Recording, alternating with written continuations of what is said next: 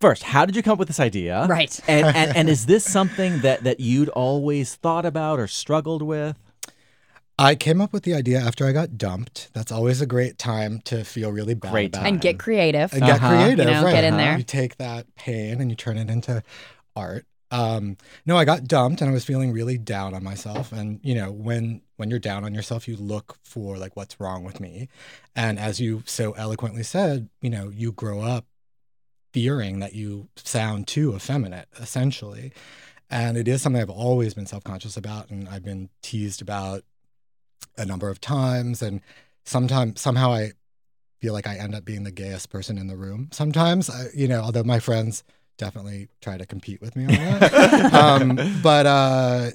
So it just all really came rushing back after the breakup. So, I'm here working out my pain in public. And so you set out and talked to gay folks, unknown and celebrities as well, about how this was for them growing up. Well, that was the amazing thing. I first got the idea, and on my very first shoot was a man on the street shoot, and the very first guy I talked to said, "I hate sounding gay. I wish I didn't sound gay. If I could press a button, I wouldn't sound gay." And I was like, I was just so blown away by that. Yeah. I thought, it's terrible. And so that kind of made me realize like this is something we had to talk about. And as you also said, like David Sedaris is very forthright in the film about his own anxiety about sounding gay. And, he's a famous radio personality. And his voice is such an important part of who he is, Exactly. It's so specific to him. Yeah.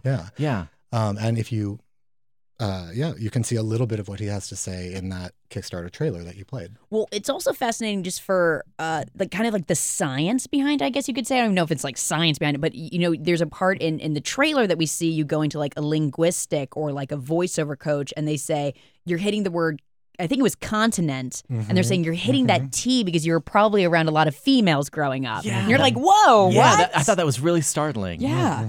Yeah, and that sort of points out, like, what does it mean to sound gay? Like, I know it when I hear it, but you, David, who's been studying this and talking to linguists like that person in your in the film, what do they say gayness sounds like?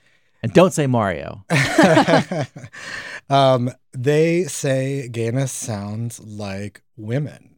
People in studies, it's scientifically proven that when people hear voices that sound to them more feminine, they think they sound gay. It's very simple. That's pretty much all it is that I did all these man on the street interviews with gay and straight people, and it was like 9 out of 10 people was like, yeah, gay voice sounds kind of feminine, and like soft or high pitched. And some people talk about the lisp, which is a myth that we delve into in the movie. And one of the things that we're really excited to finish the movie and get it out, because I'd like everyone to actually know what a lisp is and, know the truth about the stereotype that gay men lisp. And that's something you see in TV and movies constantly.